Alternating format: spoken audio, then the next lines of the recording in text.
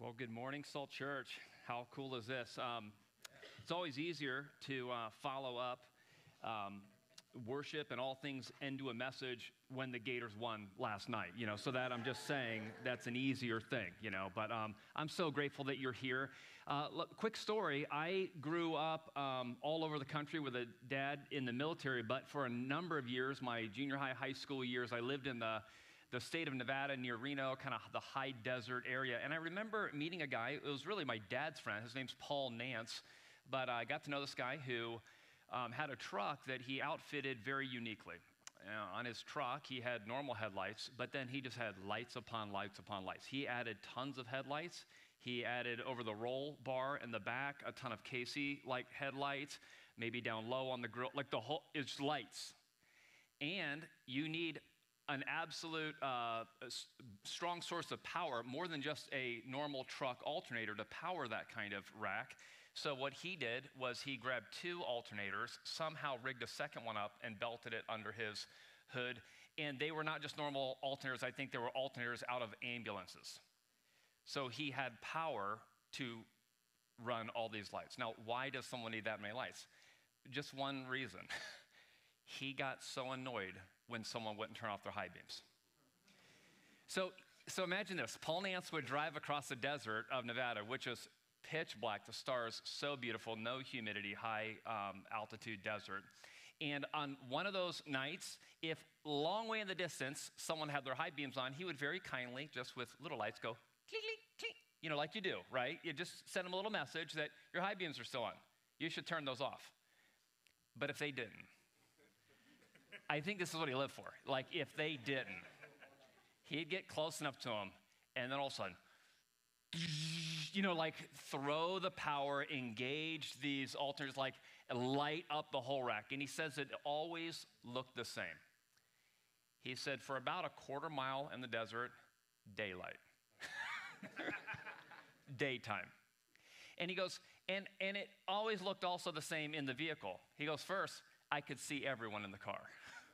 Can you imagine? Just like you're looking at everyone.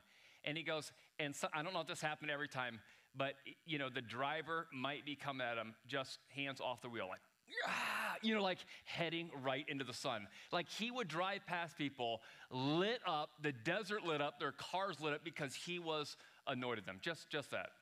Dark night to you're stepping into glory. Just like that. I'm telling you, I thought of that as I thought of this passage because today in the scriptures, God's going to throw the lights on. And I don't even think it's it might be a little bit more of a dimmer switch than the full-blown. But this isn't meant to blind you. This is actually meant to direct you. God is going to show in sort of the darkness of human history that a lot of people can't understand, wars and kings and monarchs and presidents and lines of nations that meander as people get conquered. We're going to see that God has an angle of all of human history. History, as it's been said, is truly his story. And we're going to see the lights come on for where God has been directing all of human history. This passage, as we near the end of chapter 3, will point us clearly at the target of God's will. And then we can respond, will we center our lives around it? We're in Ephesians chapter 3. If you've got a Bible, I would invite you to open up to that place in the Bible. Ephesians 3, we've been moving through this book. It's a letter that this guy named Paul, this apostle, wrote to a church in Ephesus. Now, Paul starts off very interestingly in verse 1 and kind of loses his trail of thought, immediately. Ephesians 3:1, I'm just going to read the first verse, actually, to kind of start where we're at. Paul says in Ephesians 3:1, for this reason, I, Paul, the prisoner of Christ Jesus, on behalf of you Gentiles, and then he totally goes on a tangent. I don't know if you do that sometimes. You're talking, and then you think of something else. And then you just start going off on that. It takes a little while before you get back to what you were saying. Well, that happened to Paul. And it was inspired by God. So apparently, God's behind those tangents. No, maybe he's not behind every tangent. But here, this guy just gets derailed. It's for this reason, I, Paul, the prisoner. 13 verses later comes verse 14. In fact, you can look at that where Paul, it's like he gets back on track. For this reason, I kneel before the Father, and he begins to pray for them. For this reason, huge tangent, and then he picks it back up. What's the tangent about? What's this divine interruption that he has? What's crazy is sometimes the divine interruptions, the tangent, the thing that would seem like, wait, didn't you get off track, end up becoming the most important things. This is actually the focus of the book. And he gets a little off track, but we see how he got there. Read with me the first couple verses. Ephesians 3, 1 and 2 says, "For this reason, I, Paul, the prisoner of Christ Jesus, on behalf of you Gentiles." And he says, "You've heard, haven't you, about the administration of God's grace that he gave to me for you?" Like, you've heard about that, right? And how did the divine tangent begin? I think when he mentioned himself as a prisoner, he just wanted to let him know. Now, you know how I got in prison, don't you? You know how I ended up here. I used to visit you. I was there freely. I traveled in your city. You know I'm in prison in Rome. That's why I'm writing. I'm not there. I had to write you this letter. But you know how it happened, right? You know God had this for my life, don't you?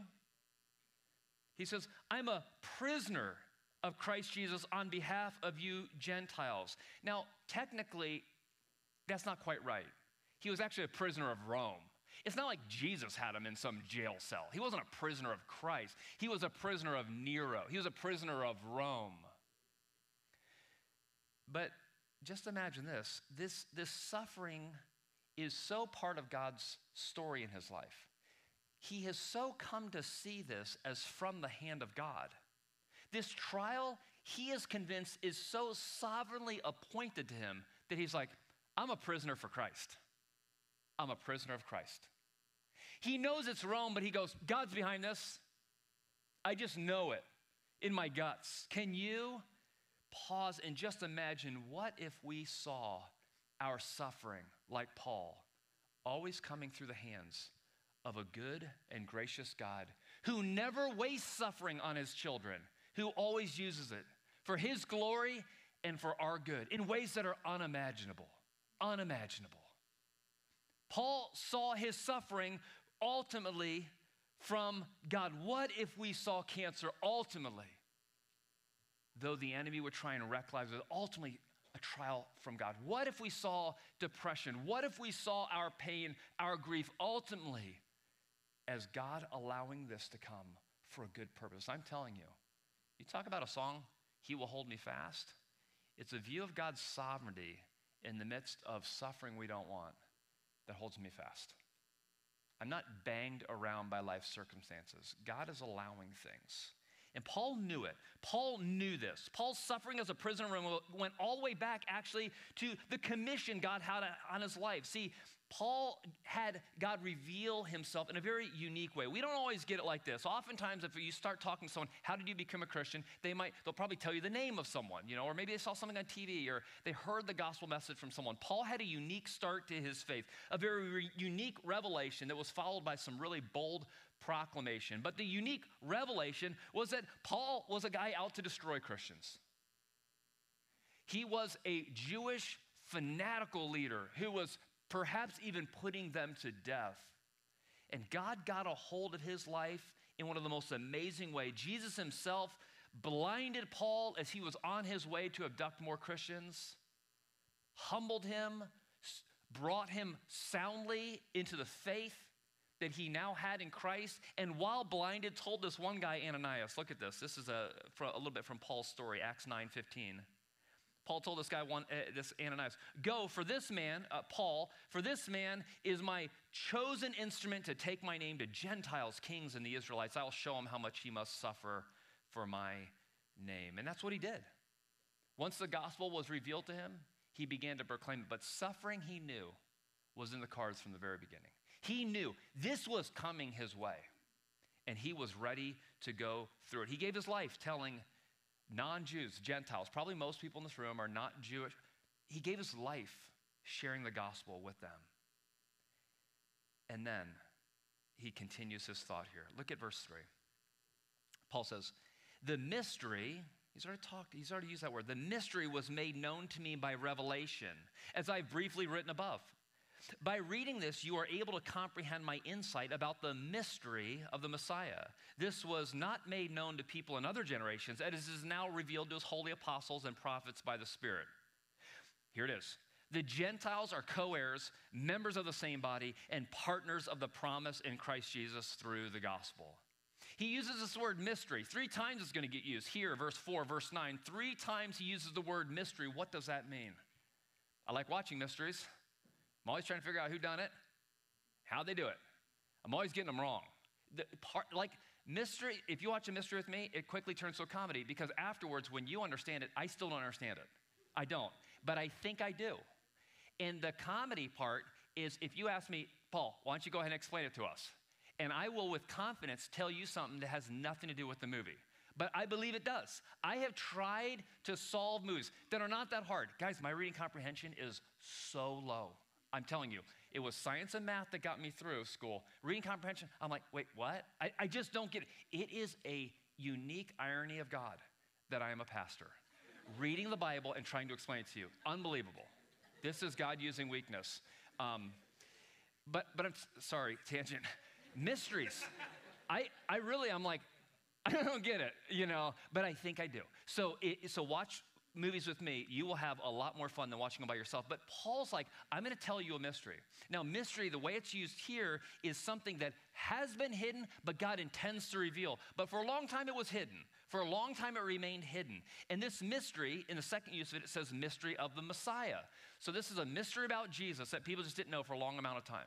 God intended to reveal it, but it was going to take a while before this thing was going to be revealed to them. Now, he says, mystery, as I've already written above. One thing that was a mystery, just quick review, was that God could be known. That through faith in Christ, you could have a relationship with God. Some of you need to hear that. No matter what your background is, no matter what you've done wrong, God can totally forgive you.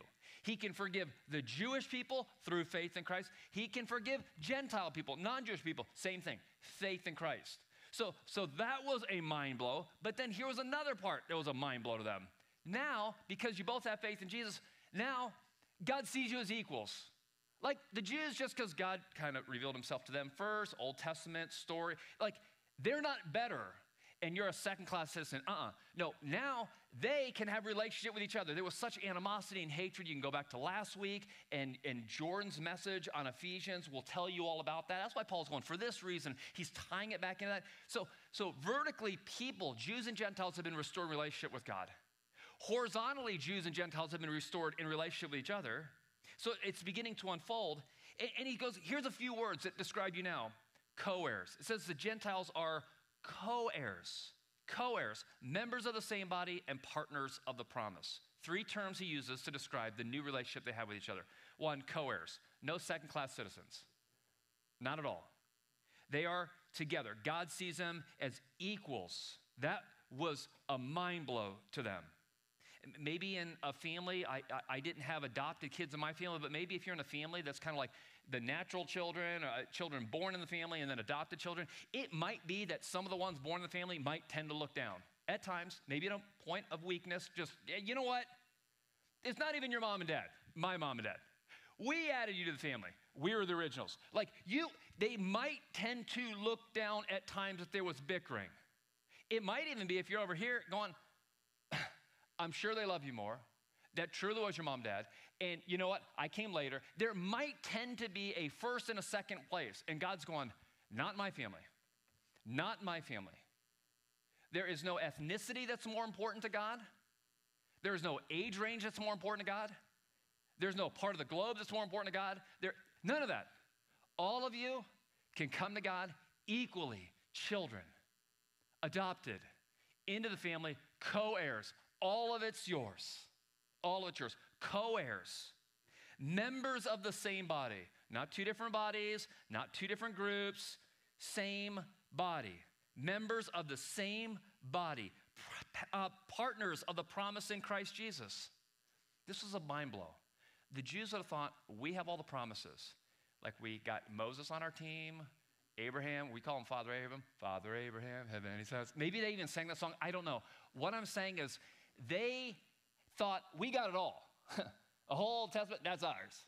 Maybe you get some New Testament. Well, we got God's saying, you are now partners of the promises. All the promises that came to them, extended to you. Listen to what Galatians 3 says, kind of a cross-reference, a parallel thought. Paul says there is no Jew or Greek. Now, ethnicity matters. There really were. But he goes, no, in God's eyes, there's no difference in worth. There's no difference in worth. No Jew nor Greek, slave or free. Doesn't matter if you're a slave in the Roman Empire or if you're free. Doesn't matter. In God's eyes, equal. Male and female. Women were so disregarded, so second class, viewed almost as property. No, but not in God's eyes. Total equal. Since you are all one in Christ Jesus. And if you belong to Christ, here it is, then you are Abraham's seed, heirs according to the promise. It's all yours. It's all yours. Your members, your co-heirs. Like, I brought it all together. Guys, what then is the mystery? I mean, I even saw that. And I'm not good at mysteries. Like, I get it. Jews can know Jesus through faith. Gentiles can know God through faith. Because of that, there are equals and they can have relationship with one another. There's not brokenness. Well, what's the mystery? Because the Old Testament said as much. It was saying, even in the Old Testament, that my promise that came to the Jews, the blessing of Abraham, Genesis 12, was going to overflow to Gentiles. I could have seen that coming. That can't be the mystery. That's all. It was obvious. And somehow Jews and Gentiles, like they're both loved of God. They'll be together in a king, like somehow. That's not a mystery. What's the mystery? It's this. The mystery is that this group of people who both came to know and love God could actually come to know and love each other, and all of it would happen for the first time ever in a thing called the church. The church is the center of God's will. It is the high point of human history where he fuses together men and women, ethnicities, races, colors, differences that would seem to polarize everyone. And he would bring it all together. Before heaven, you don't have to wait. And you and I will learn to be dear brothers and sisters in Christ in a multi-ethnic, multiracial community where different socioeconomic, somehow we would learn to love, commune, be unified, work together, use gifts, be on mission, and march forward for the sake of the gospel. No one saw that thing coming together. That was the mystery revealed. It's going to happen here on earth. Get ready and get involved. The church is the center point of God's movement of history. The church, and Paul goes on with this thought in Ephesians 3:7. He goes, I was made a servant of this gospel by the gift of God's grace that was given to me by the working of his power. This grace to me, the least of all the saints, that's what he refers to himself, was to proclaim the Gentiles the incalculable riches of the Messiah and to shed light for all about the administration of the mystery hidden for ages in God who created all things. He goes, man, my part to play in that was to help the Gentiles know that you're in. And Paul had a unique ministry to the Gentiles, one he would suffer a lot for. But he was trying to help them know you're in. God's not forgotten about you. You're in. The church is for you also. But I want to draw your attention to two things that stood out to me. One, in those last few verses, Paul's view of himself and the effect of God's grace in his life. Paul's view of himself. Let me first ask you, what's your view of yourself? What's your identity? Like if I asked you, who are you? What would you tell me? Like you might start in a very normal way. Like if you came up to me and said, hey, who are you? I'm Paul. And then what if you, my voice wouldn't crack what I say. I'd try and just say, I'm Paul.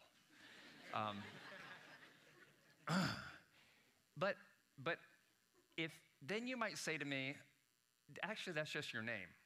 Who are you? And I go, oh, trick question, I get it. Well, I'm a pastor at Salt Church. And they might say, oh, honestly, that's just your profession. But who are you? It's getting harder with you, you new visitor with lots of questions.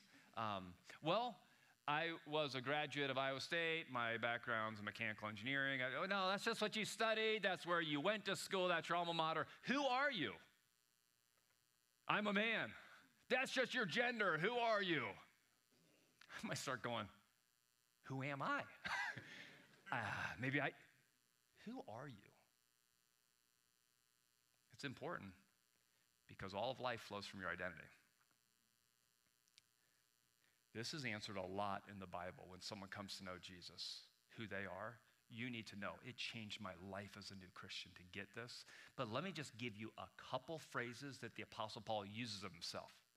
He is a prisoner of Christ Jesus. Ooh, I didn't want that one. He's willing to suffer for what is so valuable to him. But here in this passage, he calls himself, I am a servant of the gospel. And he says, I'm the least of all the saints. A servant of the gospel. In a culture that honestly just wants to be served, and served fast. I want my food. I want it ready. If I don't think you're going to get it ready enough, I'll call ahead. I'll walk up to the window and pick it up.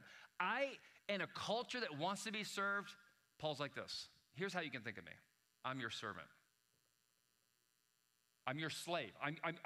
You're first, I'm second. What do you need?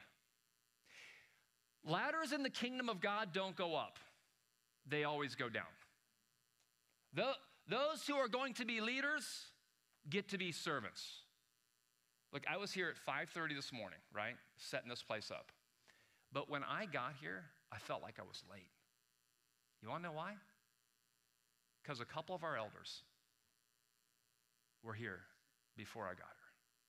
Like, I walk in, like, well, you got Ricky Tell, and he looks like he's running a race. I'm like, why are we in such a hurry? Is there an emergency? What's going on? You got Frankie, a huge servant, and then Dan comes, and then all these people are piling. Guys, it's 5:30 in the morning. It's still dark out. Just setting up everything. Like with our hair on fire, and you're just talking and having a good time. Like, people here, they're servants of the gospel. I felt bad going, I said 6 a.m. I think we got back up to 5:30. 5:25, I felt like I was late. Just serving. Because there's something more important than them. Their timeline says God's the most important thing to me. The gospel's the most important thing. The church, if that's the center of God's will, it's the center of my life also. Center of my budget. The top of my budget. I won't stop giving to that. I won't stop serving at that. God put me in this family. I'm going to play my part. I got a part to play too. You got a part to play. Every person who knows Jesus has a part to play. Paul's just like, servant. That's how I am. The ladders in the kingdom of God, they just go down. But Paul's joy didn't go down. Boy, that's a shocker. It's just like he kept finding joy in an identity of like, no, let me help you. Wow. And then he says, I'm the least of all the saints. That's one way to translate it. Another way of saying is, I'm the very least of all the saints. Paul, I think, knows how to speak. He's a very educated man, but he does something that linguistically is an anomaly. It doesn't make sense. He uses a comparative and a superlative. Here's what I mean. I might say, I am not as good as Jordan Prahota at pickleball. And if I said that, I'd be telling the truth. That really bothers me that that's true, and I will try and change that. But it is true. I am not as good. That's a comparative statement. A superlative is to say, I am the worst in all of Gainesville at pickleball. I don't think that's true. I know the first one's true. But what the Apostle Paul does is he does something that no one does. It's clunky English. It's clunky Greek. He goes, I am less than the least of everyone. I am a comparative and a superlative. Put them together. I'm the lowest of the low. I will use bad grammar to make this point, that of all the saints, of all the ones who know God, I view myself as the very lowest. Did Paul have a self-esteem problem? Did Paul not have a first grade teacher to tell him he's number one? Is Paul broken as a child? No, I just think he got it. I think the more he walked with God, the more he also knew, I know what's broken in me. I don't like it either. But the grace of God. Like somehow he became more and more and more aware of his need, his brokenness, his sin. But the cross of Christ got bigger and bigger and bigger in his mind. So the delta, the difference between those two created tremendous worship. But he was able to say, man, I'm like the least, I'm the less than the least, I'm just right down here. He wasn't down on himself. He just could say what's true. That's how he felt. As you follow him chronologically through the New Testament, I've been told he called himself a sinner. The worst of sinners, the least of all these. And he was made a servant of this gospel, a servant. Don't you want to be in on this?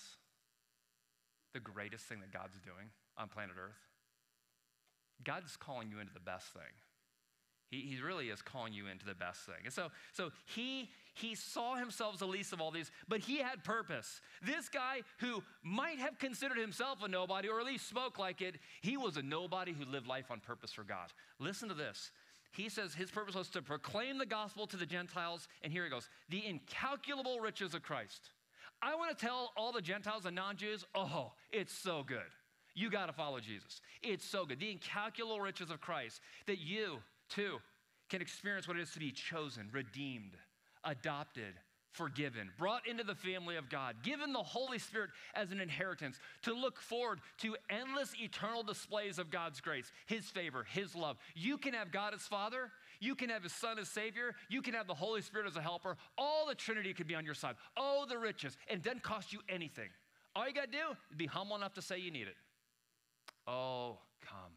Enjoy the riches of Christ. Listen to what John R. Stott said about this phrase, incalculable riches. He says this: translators and commentators compete with one another in their attempt to find a dynamic equivalent in English. That phrase about the riches. The riches of Christ, they say, are unsearchable, inexplorable, untraceable, unfathomable, inexhaustible, illimitable. I didn't even know that was a word, actually. Inscrutable and incalculable. Perhaps GNB's, this other version's infinite, is the simplest. For what is certain about the wealth of Christ has and gives is that we shall never come to an end of it. He just invites us in. God backs up the truck and just pours riches into our lives. And Paul's like, I'm like a scientist who found the answer for cancer. I just can't stop telling people. How evil would it be? Keep that to yourself. He's just like, no. I'm going to tell everyone who's dead broke spiritually in the eyes of God, dude, you could be loaded. You could be rich. God's not broke. If he divides it all out, it just keeps coming. The riches of Christ are available to you. This is good news. We need to tell people that good news is right around the corner for them. You could experience it. You could experience the riches of forgiveness and adoption. All this could be yours. I love being a part of a church where people are telling other people. And even people who aren't telling other people are like, help me get better at telling other people. I want to tell other people about this. Paul was all about it. He was trying to shed light. That's what it says in verse 9. To shed light. I talked about Paul Nance bringing up the lights of his truck, shedding some light. Paul's like, I want to bring something to light. Light's a big theme for the Apostle Paul. He was on a donkey, got blinded by light. He's like, I'm supposed to bring the light of the gospel to the Gentiles. Light was big to the Apostle Paul, that theme even in his life. And now he's like, I want to shed light on the administration of the mystery hidden. The mystery hidden. Look, like Paul, God has revealed himself to every Christ follower here. And like Paul, every Christ follower here has the opportunity to share this gospel. It's good news. Evangelism isn't bad news. It's supposed to be good news. Sharing good news is a lot of fun, actually. It really is fun when you have something really good. Oh, have you eaten at fill in the blank? That's fun. Have you seen this movie? Increasing your joy and inviting people into your joy. Guys, that's what life's all about. We do it naturally. We just don't call it evangelism. We need to help people know they can know Jesus. Look, guess who's also watching this drama of the church unfolding? Look at this, Ephesians 3:10 through 13. Because there are more eyes on this than just Jews and Gentiles. Paul said this whole thing, this is so God's multifaceted wisdom may now be made known through the church to the rulers and authorities in the heavens. This is according to his eternal purpose accomplished in the Messiah, Jesus our Lord. In him we have boldness and confident access through faith in him.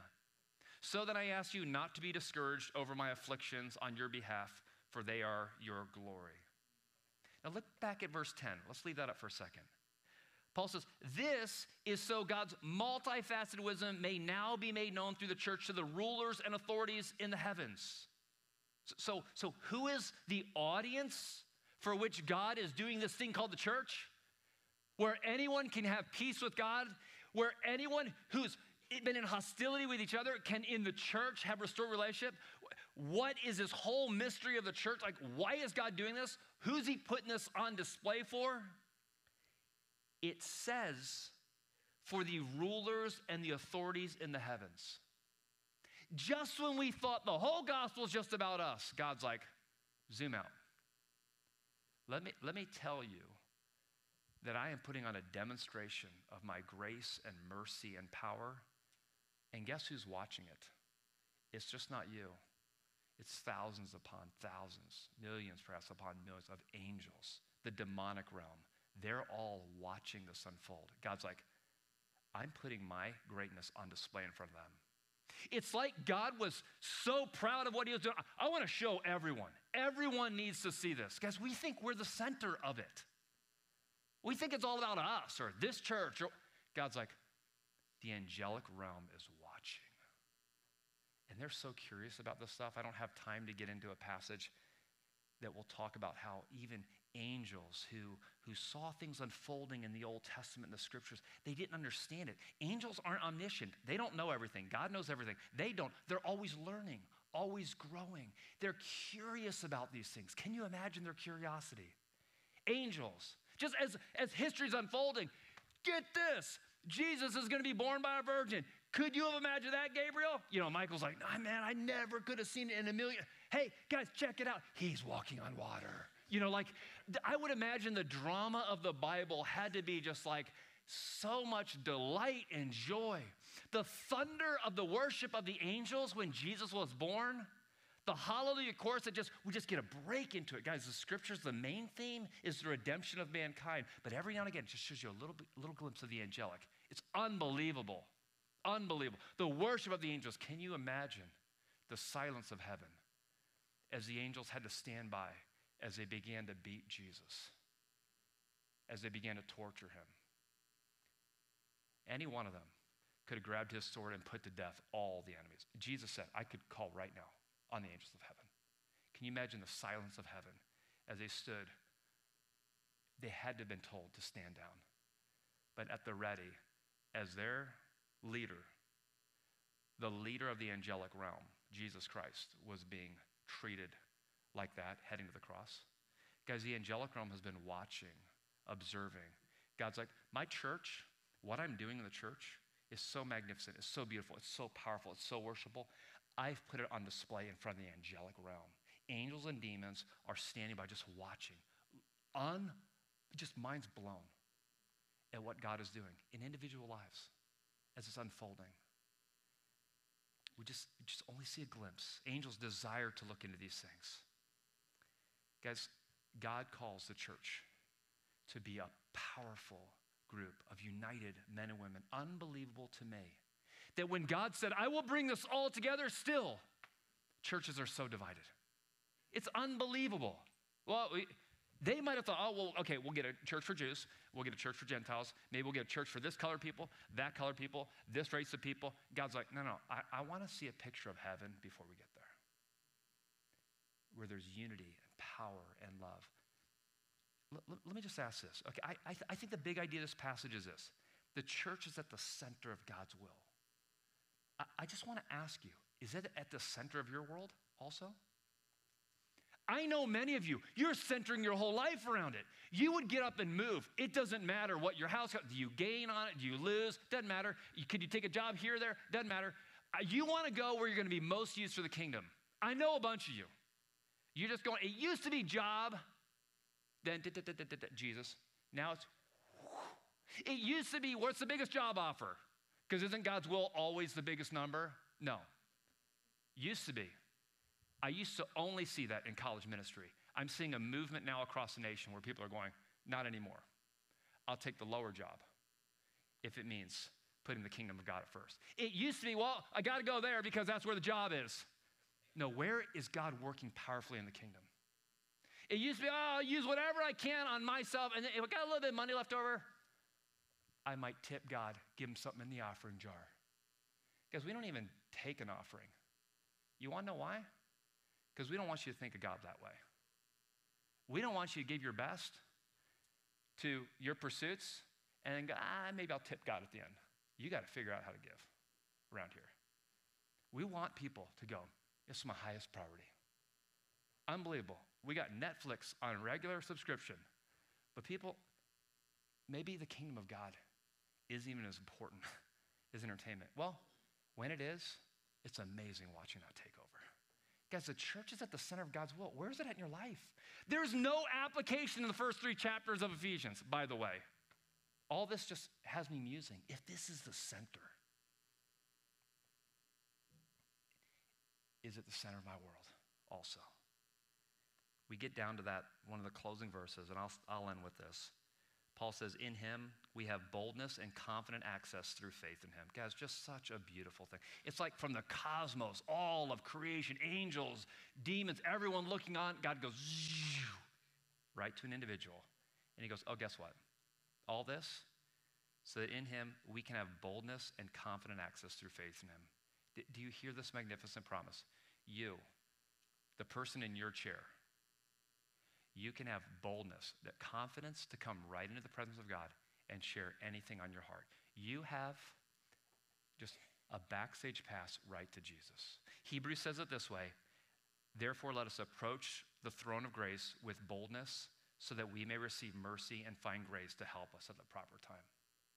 Like, God does not need to be a superstar that you can never get close to, who runs the universe, who's doing this church, this big thing, whatever. He's like, no, you. No, I want to hear from you. All the gospel was so that you can be friends with God.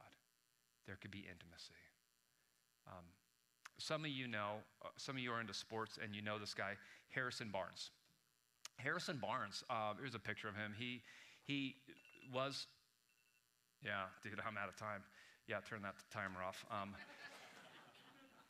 Harrison Barnes, he's been on a lot of teams, and he was on one team, and he and Steph Curry and all that team, they won the whole thing. You can tell I don't know basketball that well. And then he went on another team. He was on the Mavericks, and then he is now on a team called the Kings, and that was him in the Olympics winning gold. And in high school, he was the number 1 recruit anywhere. I mean, he was the number 1 in the whole nation, and you know, I don't know what you were doing on your spring break. He's like, I'm going to go play basketball with LeBron James and be at his camp and what, you know. So that was Harrison. He is number 1 pick and could pick any college and has done all this pro stuff, and he's just amazing. I even went to go see him once. I went down to Orlando to see him play the Magic, and his team won. He was on the Kings, and he won. But interestingly, I didn't pay anything for those tickets because I was just texting Harrison. And he says, you want tickets? I'm close. I'm close again. And I said, I can make this work. And I said, yeah, send me the tickets. Because Harrison, to me, isn't like just a superstar kind of guy. Harrison's my friend. I met him when he was in high school. And he's just a high school student, and I was just a pastor, and maybe it's because I don't know much about basketball and I'm not super overawed about it, that it worked. But he would jam his massive body into my little Toyota Tercel, and his knees would be up near the dashboard, and I just began discipling him. And come over to my house. I'm going to put you to work, and you're going to learn that men are supposed to work hard. And I thought, shoot, I'm glad he didn't chop his fingers off when I was teaching him how to chop wood, you know, because they're pretty important for him. But we just knew each other. We're just friends. And through his college years, and meeting Brittany, and just like doing life, and having his first baby. And finally, he was close enough, and I said, yeah, dude, I'd do it.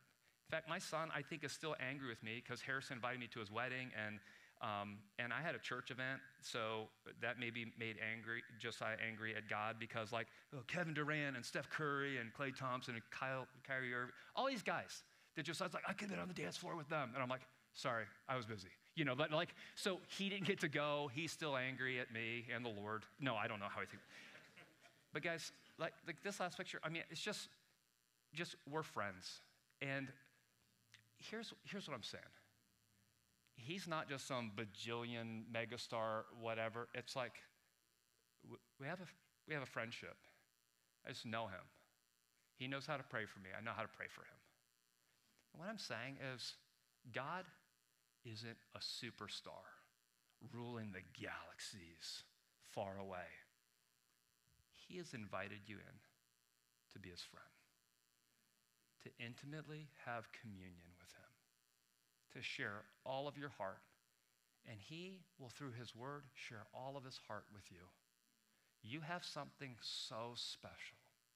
The church is at the center of God's will, but the church is about just people like us that can day by day enjoy communion with Jesus. Guys, friends of God. And it all was made possible because he died on a cross. We're going to celebrate communion. I'm going to have the worship team come forward. Guys, communion is an opportunity where we realize that friendship costs an awful price. Jesus Christ went to the cross years ago because he knew he had to die on behalf of our sins. And it says that his body was broken, his blood was spilled so that we could find forgiveness in him. And if you're a Christian this morning, this is the greatest news possible, that friendship with God, intimacy with God was made possible through the cross. And so there's communion here and in the backs of the room and back there when you're ready to. If you know Jesus, when you're ready to, come. Thank God that through his blood, intimacy was restored, friendship was restored, and we could be part of a family called the church and celebrate him forevermore. Let me pray. God, we celebrate you this morning. What a cost it was for you to become friends with us. We were enemies and you bridged the gap. And not only did you restore relationship, us between you, but us between others. We don't have to be a fighting group. We don't have to be a fighting church. We don't have to be divided by political preferences and races. And Jesus, you have brought a restored unity. God, may we live in that unity. I pray, God, as we take communion, that we would remember that that unity, that gospel, that intimacy, that friendship came at a tremendous cost. Jesus, it came through your blood. We are so grateful. We celebrate you this morning in your name.